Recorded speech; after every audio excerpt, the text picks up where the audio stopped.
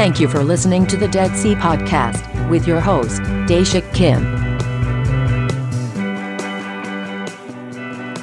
This sucks. I'm here with Joel Davis, a friend that I have not known that long. We met a couple weeks ago in Dallas at the FTE Forum For theological exploration. It used to be fun. Yeah, about that money. But no, they wanted to break it open and have it more inclusive and welcoming to voices, just leading the way instead of saying, "Hey, we're just gonna throw money at you." Mm-hmm. And I met Joel on the shuttle to the training facility. Yeah. So we're both participants of this FTE conference. Shout out to FTE. Yeah. Woo woo. And as I got on the shuttle with my friend who was also on the shuttle from Seattle, Joel walked in, very friendly dude. First impression I got was, man, this guy. I didn't even connect you with being part of FTE because I didn't know this shuttle was going to that place. Okay. Yeah. So I just thought you were a very friendly dude. Just came in, introduced yourself. How you doing? I don't know if you assumed we were part of FTE. I didn't know what was going on actually. I thought some of you may have been and some of you might not have been. So I usually just talk to anybody on the street. Just That's awesome. I mean, I try to do that, but maybe that 5-hour flight kind of slowed me down. But you came in with energy and you sat down, and little did I know you're apparently are known in the FT community. You've been around a couple times, and also people know you as a spoken word artist, as a poet. Some conversations later, I got your card, and you're doing some tours coming up. Yeah, I have a national tour in the fall, the Rise Up Together tour, with Agape and Rachel Kurtz. Cool, and that's consisted of spoken word artists? Yes, yeah. I'll be doing spoken word. Agape is a hip-hop artist, and Rachel Kurtz is a singer-songwriter. So awesome. A little bit of something for the whole family. And it's called Rise Up? Yeah, Rise Up Together tour. Yeah. What's the purpose of the event or the tour going on? Yeah, it's pretty much, I mean, the climate of our culture right now, I think, really needs healing and reconciliation, and so I think the purpose of it is just to bring people together, just to celebrate unity.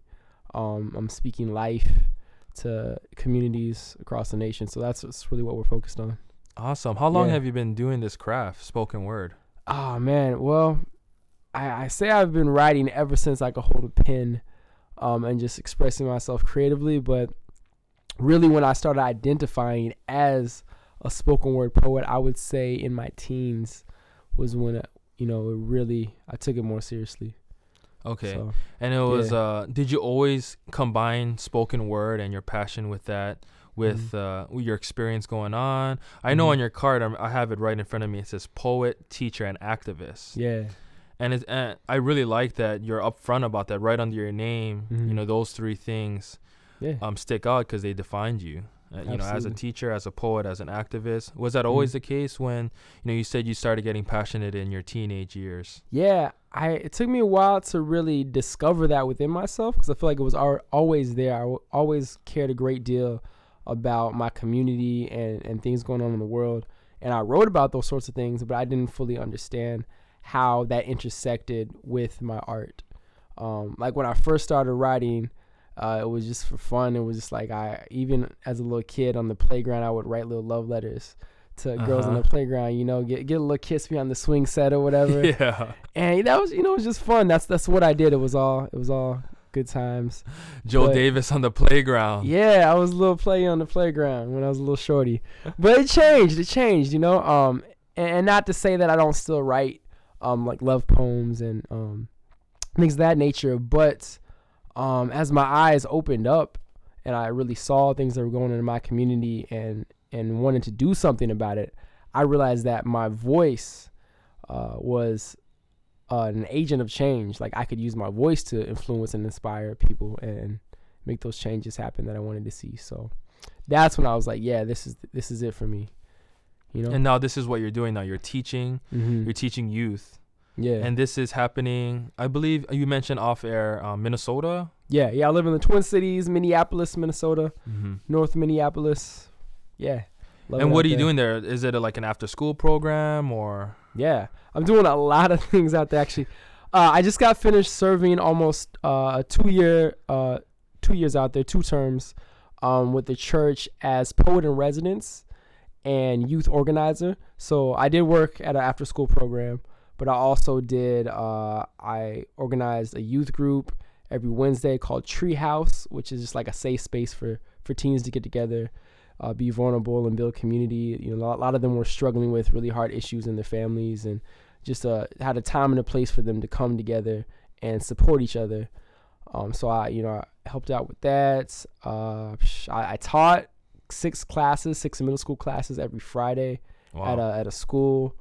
And so, yeah, I was busy out there, man. There was a lot going on, but it was fun. Most of it had to do with youth and the arts in some way, shape, or form. So, and someone like you, Joe, who has a passion for art, right? Mm-hmm. And a passion for voice and a passion for spoken word in particular.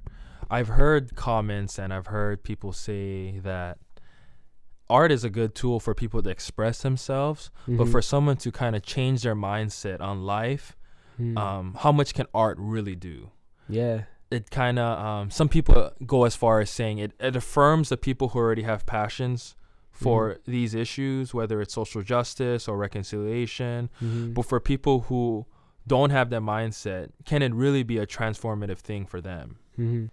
Yeah, and I would strongly disagree with that, actually, because for one, I would ask them what they would define as art.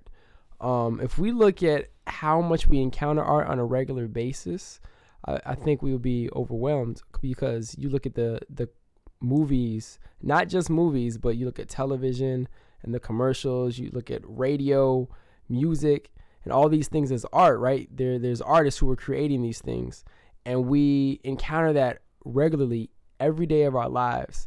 And when we hear these messages and when we see these images, that becomes a part of you. Like what you see and what you think you become, and whether or not you even realize it. So that's why I think art is so powerful and so transformative, is because it's all around us, and it's not only affecting this world. It's affecting this world, it's affecting us, in such a really deeply intricate way that we may not even realize. I think that's why people say things like that, because you may not even realize it. It's almost like it's so, especially in such a consumer culture like America, right, where we're just like feeding ourselves constantly, whether it's through advertisement, through influences in our country, role model celebrities. We're just continuing to feed this beast inside of us, and you're saying art is a way to continue that feeding process. But it's like, what are you feeding, right? If you're feeding it in a healthy way, if you're feeding good things, then good things will grow.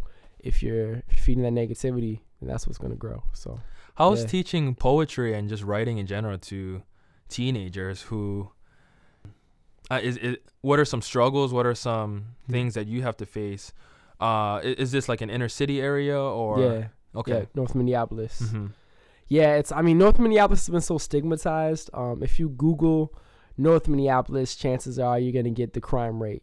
You hear all these stories. People are scared of North Minneapolis, but I've lived there and I've had no problems. I think you find what you look for. Right. And the kids that I've worked with are absolutely brilliant. Just some of the most beautiful, intelligent kids that I've ever met in my entire life. And I think the challenges that I have are really just the lies, the lies that the kids have been taught, and that they have to fight against because they come to believe them, that they're not capable, that they can't change, that they're not worth anything. And then when they start to believe that, and then I come in and I have to convince them otherwise, at least I kind of take that upon myself. I'm not the only one there. It's like a support team, a whole community, it takes a village. But I think for me, that's what I see as one of the biggest challenges, is when the youth don't even feel that they can change anything. They don't feel anyone's listening to their voice. Or so society kind of dehumanized them already, and just their mindset is now that how much can they amount to? Like what's their ceiling? Yeah, and this whole I see it. It's this false advertisement of equal opportunity, right? I work in a pretty middle upper class suburbia ministry setting right now. Okay, and I try to gain, have the youth that I work with gain perspective on where they come from, and not to, just sulk in guilt and remorse, but hey, you're in a public school system. Each of you gets assigned an iPad. You drive 20 minutes south to Rainier District or anywhere down south, Tacoma even. One kid is sharing a textbook with 20 students. Yeah. And it's pretty beat up. Disparities, man. Are just Right. tremendous. And this is a public school system, free education. And, you know, it starts at the systemic level. Yes. And you're addressing that with your youth and, you know, recognizing it, but also empowering them that just because the situation is what it is, there's a way out. Yeah. And you're using spoken word as a tool. Yes. How are you incorporating that into the message you're trying to, I guess, preach to your kids? Yeah. Well, I mean, I just let them know that their voices are valuable and appreciated, and that they can create change, and that they shouldn't fear that power that they have, because they're taught to suppress that. You know, they're taught to shut up and sit down and listen and pay attention. But rarely are they given the platform. So one thing I believe in is teachers teaching teachers. And that's where I always tell my students, one of the first things I say I'm not an expert, I'm an enthusiast. And that I can learn just as much, if not more, from you as you'll learn from me. So I want them right away to feel empowered and to know that I'm not like some gatekeeper of knowledge and information, you know, that they too have a wealth of experiences that other people can learn from. So I just want them to open up their eyes and open up their hearts to that truth. I think once they really get that, when they really start to understand that, because it doesn't happen like necessarily on the first day, first class, whatever. You know, you have to build relationships and pour into each other. But once they start to open up and blossom and like, yeah, you know, I got this. I am powerful. I am beautiful. My voice matters, and I need to speak out on things that I care about. And when they start to develop that as like a lifestyle and as a culture and live into that truth, then that's the sweet spot. That's when really cool things start to happen. It's a much more fruitful relationship when it's an exchange instead of one person dominating over the other. I mean, honestly, like, I'm not trying to be super deep or anything, but I feel like that's one of the core problems with the system and the institutions, is that we don't have an exchange. We're not sharing power. We're lording power one over the other. There's a power over instead of a power with. And in, you know, my small way, that's how I push back, you know, saying, you know, I've been given, you know, whatever power that I have, I'm going to share it with whoever I can, those who feel disempowered. Right. It's this whole notion of, if you want a voice, you want the power, you have to climb this ranking. There's a classing system that goes on. I'm looking at your shirt right now. Dr. King's on it, the legend. It says dreamer right across. And I'm assuming that he is one of your inspirations. Yeah. When it comes to speaking in general, public speaking, spoken word. Can you name some other people that really influenced your life at a young age even, and introduced you to this avenue of letting your voice be heard? Yeah, Dr. King is always, even as a child, he's been one of my largest influences. I mean, the shirt says you can kill a revolutionary, but you can't kill a revolution. And so I've always been drawn to people who were revolutionaries, who were radicals. Malcolm X as well. I think great orators like that, they were poets in their own rights. Just the way they use language in a creative and powerful way to move people, not just to like stir them and stir their spirits and change their thinking, but actually mobilize people. People were encouraged by the words to even stand in the face of like snarling dogs and police batons, you know. But yeah, King, X, Maya Angelou, Langston Hughes. I got on Langston Hughes at an early age. He's a poet coming out of the Harlem Renaissance in the 1930s. Really love his work. Who else did I get into as a kid? As a kid, I really got into even just like Dr. Seuss. You know what I mean? I joke sometimes. I think I have a rhyme. I haven't used it on an album or anything, but I say I got rhymes like Dr. Seuss gave Tupac the juice. Okay. And so, you know, that's kind of my style, is like blending hip hop culture and just like a playfulness, like a sing-songy rhyme, just having fun, just celebrating the revolution. I think we need a joyful revolution. Right. So people who, like, you know, Gandhi, Mother Teresa, I could go down the list, Sada Shakur, those kind of people who spoke truth to power, but did it in a creative and a beautiful way. And even if at times it seemed like it was harsh, I still sense the joy. Like, I think Malcolm X sometimes is painted as this really militant, like, dark figure. But, man, he had a lot of joy in his life, too. And he went through a transformation process himself. Yeah, absolutely. I mean, started it off hating the white community, right? Yeah. With this whole mindset of the white devil. And him on his journey when he went to Mecca, it's like, hey, you know what? I see white brothers and sisters worshiping together. Right. Yeah. And maybe this is what the kingdom looks like. Okay. Yeah, change and his just always wrestling. And you can't really blame him for having that original mindset. I mean, his father was killed, oppressed, killed. He ended up getting assassinated, ironically, by his old community. But even so, right, I totally get what you're saying. Is I think he's viewed as this over militant, wants to kill everybody. It's very misunderstood. And even on a lighter side, Dr. Seuss, I don't think people realize he's a lot deeper than people think. Yeah, right? For real. He started off as he wanted to write for adults at first, but it just wasn't selling like he wanted to. So he wrote for kids, but I think the stuff that he wrote for kids is incredibly relevant for adults. Like, there's deeper messages going on when you're reading, like, the Lorax and you know, you gotta look at the messages in there, man. There's a lot of good stuff, a lot of gems. As a poet, as a lyricist, Joe, how much do you care about people getting the message? I think people generally enjoy what you're doing, but for example, like Kendrick Lamar, I think he's doing a lot of great things with his music, revolutionizing in his own right. Yeah. At the same time, I still feel like even though Complex Magazine and articles are being written about the deeper meaning behind To Pimp a Butterfly and Good Kid, Mad City, I think people still are confused on what he's trying to do. He's still really catchy. People are singing songs like Swimming Pools and not knowing that it's a satire, that he's actually exposing party lifestyle. Exactly.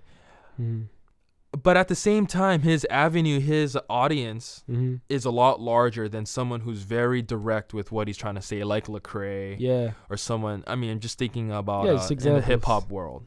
For yourself, Joel, I don't know how direct you are with your message, but how much does that matter that people are understanding what you're trying to say clearly? Yeah, that's a great question. I feel that actually it's kind of funny. I feel like I've gotten less direct over the years. And starting off earlier on as a writer, I always wanted to, like, make sure people get what I'm saying. I want them to understand. I want them to feel me. And I still have that. Like, I always want people to feel me. But now, for me, it's just more important that they feel something, no matter what it is, even if they don't get exactly what I'm trying to say. There's this common saying, common concept in art, and it says, like, death to the artist or death to poet. And what that is like, once you create and you let go of your art, it's no longer yours. Like, people are going to interpret that however they want, because we all bring our different experiences to the table. And no matter how vividly I try to paint my blue, someone still may see it as, like, a green or something, you know what I mean? Because we all have these different perspectives. There's light is going to hit it at different angles from where we're coming from, where we're traveling from. So in that regard, I feel I've become less direct because I like the possibility of people bringing their different stories into the context of what I'm saying. And that makes it more exciting, more adventurous, more beautiful. I appreciate that diversity. So I feel that I have parameters maybe where like I'll say something and I know people are going to get generally what I'm trying to say for the most part, but then I'll leave it open-ended and allow them to interpret it from their own point of view. You ever got feedback of a piece you did that they're like, I love what you said about this, and they were like totally from left field, and you're like, oh, okay, I didn't know that's what I was saying, but yeah, I've gotten some pretty wild stuff sometimes. Like, I didn't even know, like, I never even thought about that before. But it's cool because then it introduces a new thought to me. I'm like, yo, I never even considered that before. So, yeah. Do you feel like there's somebody that you look up to, an icon that you feel like is the most misunderstood? I know we mentioned Malcolm X. Yeah. Dr. Seuss. I have a lot. I can talk a lot about C.S. Lewis, how I feel like people don't really understand where he was coming from. That he is one of the few theologians who have been appreciated by extreme conservatives and extreme liberals. Just everybody loves C.S. Lewis. Yeah, that's real. I think there's a beauty behind that. Like you were saying, there, I think he knew, and he spoke a lot through literature. But I also, my conviction, he was a lot more liberal than people realize. I could see that in some of the stuff. That I've But read. do you have an example of that? Like that you just wish people dug a little deeper in? Maybe it's like a Kanye West or... I mean, that's actually a good point. Yeah, I do think that Kanye is actually very misunderstood. Yeah. It's funny. Initially, I actually thought of Jesus. I was like, I'm not trying to give a textbook answer. They say you can answer Jesus to anything, right? But no, for real, I think Jesus was talking about a lot of things that people don't even think he was talking about, and some of the things they think he was talking about, I don't think he was. Yeah. So yeah, anybody could talk forever about Jesus. The most celebrated and most controversial figure of all time, right? Yeah. Kanye West is another. I mean, he called himself Jesus. You know what I mean? Kanye would love that we're talking in the same breath about him and Jesus. He would, yeah. I remember there's a quote from Kanye. He said he feels like if the Bible was rewritten today, he'd be a book on him, like the book of Kanye or whatever. Like, okay, he'd be like he's that important. That's what he feels. But I don't know. This is crazy, man. I mean, I did hear somebody I do have a soft spot for Kanye. I think he's very misunderstood. I think his next album is gonna stir some things up. Yeah. He already released a couple of singles like All Day. For him to be that bold to release a song called Black Skinhead, that was huge. Yeah. And so this guy I was talking to told me that he loves Kanye, and I think his love surpasses mine. And he talked about that whole Taylor Swift debacle that happened. Oh, yeah. I'm going to let you finish, but... Yeah. And he said, you know what? What people don't realize is that is what it looks like to speak up to power sometimes. It's looking like the jerk.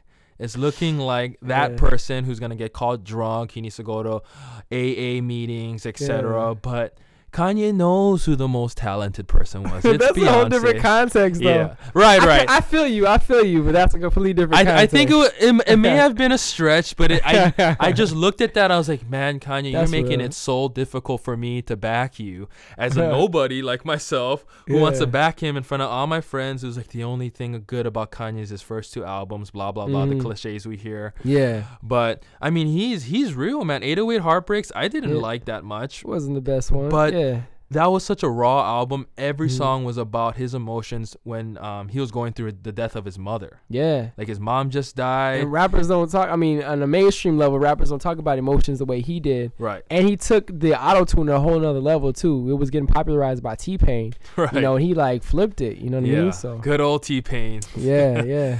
But, so he talked about the Taylor Swift thing, and sometimes... that's what it takes, is just being bold, and you're going to be labeled. And I think we both agree that may not have been the best way to do it.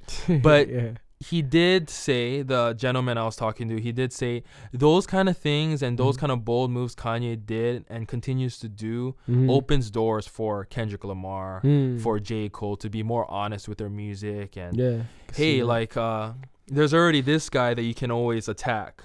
Lupe Fiasco's been doing it for a while. That they're like, let's just throw this hyperactivist title on them. What Kendrick's doing is cool. We like what Kendrick's doing. Maybe people don't realize what he's saying behind Wesley's Theory and King Kunta, but it's I don't think he's getting the ridicule he would be getting if it wasn't for people like Kanye, and even definitely before Kanye.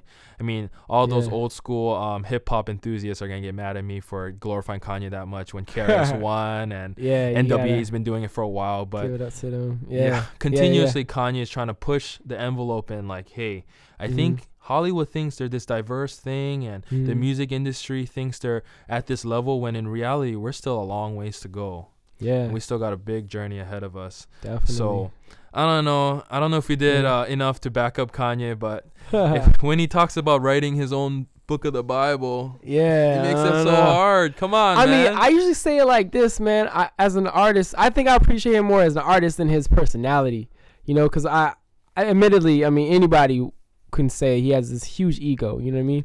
But as an artist, I do think he's a genius, artistic genius for real.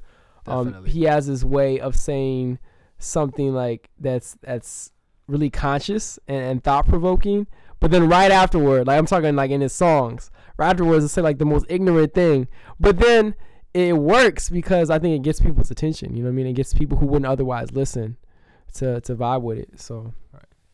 Do you have any advice for? I'm working again with a different demographic of youth that enjoy spoken word. I think it's the good thing about spoken word and that avenue is that it's becoming a lot more popular and safe to do. Yeah. At the same time, I'm sure you hear over and over again, I'm just not talented. I can't rhyme. I'm not creative. That's the one that like hurts me the most. It's like, I'm not creative. It's like, you're a created being. Right. So I think everyone has a spark of You are the definition of creative. Yeah. But what are some of the things that you tell your youth or you can kind of encourage people listening?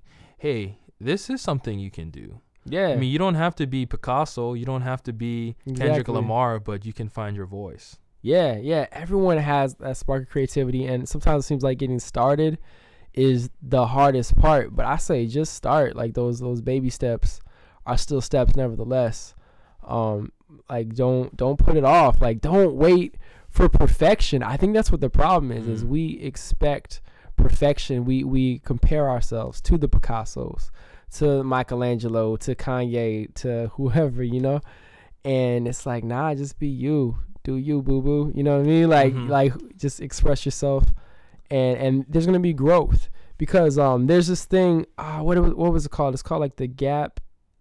I can't remember exactly the term, but there's like a book written about it, and they talk about how people oftentimes give up art. Like if they're learning a new musical instrument, they'll give it up because there's that gap to where you're gonna suck at first. It just happens when you're doing something that you've never done before oftentimes. But then you have to suck for a while, and then you get good, and then you enjoy it and you appreciate it more. But far too often people will just give up because they suck. And it's like, you're gonna suck. Yeah, that's the point. That's what I would say, actually, is like embrace like sucking. Give yourself permission to fail. And don't allow that to deter you from growing and from learning. I mean, failure is just this weird concept anyways. Like it depends on by whose standard are you failing? Because really you could look at failure and just say it's a learning opportunity. It's a learning experience. I did something, I didn't really like it. Let me try it different next time, and continue to grow.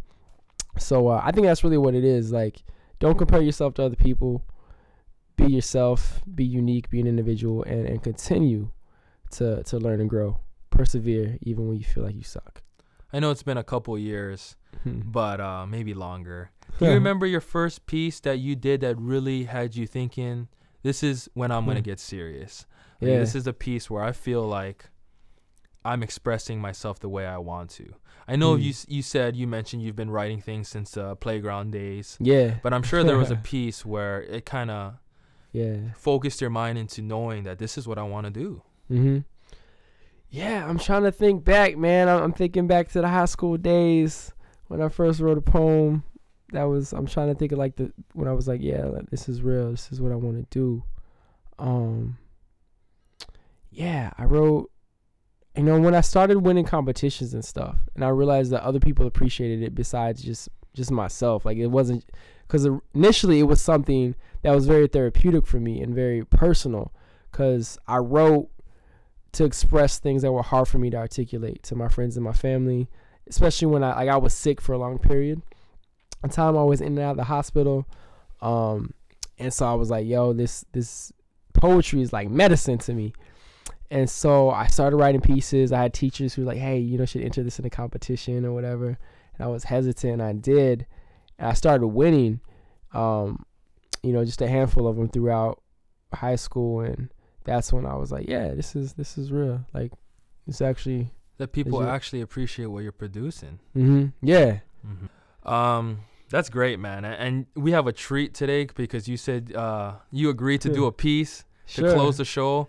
Yeah. I think we're about that time now. Cool. I do really appreciate you coming on, though, and just sharing your vision, your drive. I really, really, really admire that part where you say the thing that helps you continue to go and move forward is that teaching aspect, empowering the younger generation. Definitely. The future, right? And you not being that old, still on the younger still side. In the 20s. Yeah. Right, still in the 20s. 20s are the best. Yeah. You still being in your 20s and already thinking about the next generation is huge. Because usually that doesn't start to happen when we need to start letting go of our possessions and dreams because we're at the latter part of our life. Yeah. But you still may not even be in your prime yet. Yeah. Are already thinking about, hey, who's next? Who's next? Because this battle is not an individual battle. Not at all, man. This is a group effort. This is something. A revolution can't be led by one person. And we've mentioned people like Dr. King and Malcolm X. All respect to them. Yeah. But it was never about the single person. Absolutely. Yeah. I mean, even they knew that, and that's what made them so influential because they understood that the power was in the people. And they're continuing to empower people today. Exactly. Yeah. And I mean, it goes back to what I said about the power over or the power with. I think every day we have a choice of like, are we going to try to just grapple and try to get more power for ourselves? Are we going to try to find ways to work collectively in a community and to empower others and work alongside people for the changes that we want to see? So, man, that's what it comes down to at the end of the day, man. So that's why it really fires me up to think about these kids, man. When you look in their eyes and you see that they're getting it, that they finally realize that they can make changes in their community and they found something they care about and they want to impact, like, man, nothing beats that when you see that. For sure. In kids' eyes, for sure. What are you going to share with us today? Yeah, man. I don't know. I think I'm gonna do this piece called Dreamers Manifesto. We kind of talked a little bit about dreams and talked about the kids, and that's what inspired this piece. Was as I've gotten older, I've wondered, have I lost some of my fire? Like as a kid, you look at a kid in their eyes and you see this fire, this passion, and you're like, yo, that's what's gonna change the world. I don't want to lose that. So I wrote this poem to remind myself and anyone else to never lose that dream, that God-given dream that's planted inside of all of us, to not lose that. Yeah. There's a fire deep inside us. Our heart is roaring like a lion. Our spirit soaring like an eagle, with our fish in the sky screaming power to the people. We know good will triumph over evil. That's why we reach high, even when we feel low. Yeah, that's right. This here is our credo, mandated to be greater than even our greatest hero. No one's as special, unique, and as rare as you. Go on and be the best you can be. I dare you. Don't let nothing stop you. Don't let nothing scare you. Don't fear to die. Don't fear to live. Don't fear to rise. Don't fear to fall. If there's any fear at all, any fear that's true, it's the fear that you might really do what you came here to do, and that's dream big. Dream like a little kid. Dream you can do things that nobody ever did. You gotta dream. You gotta dream. They think I'm sleeping, but I'm scheming like I'm a genius, seeking lifetime less achievements. Deep sea diving, mountain climbing, flying higher, skyward wingless. Unifying dreams to real life till it feels like they're seamless. It seems as if we've been jaded and deceived with trading purpose and meaning for comfort and convenience. But for what it's worth, I'm searching for creative freedom to make something out of nothing, something we can make believe in. Cause I know it takes a childlike faith to birth and raise a dream when the haters always try to change your angels into demons. So don't choke down that hopeful passion that you have inside. Don't try to tame the fire as if its flame has died. No, dream wild and awake with your bright eyes open wide. For life is but a dream only if we dream alive. You gotta dream big. Dream like a little kid. Dream you can do things that nobody ever did. You gotta dream, y'all. You gotta dream. Thank you for listening to the Dead Sea Podcast. The theme song is performed by the Bushies. Check them out on Facebook or iTunes now.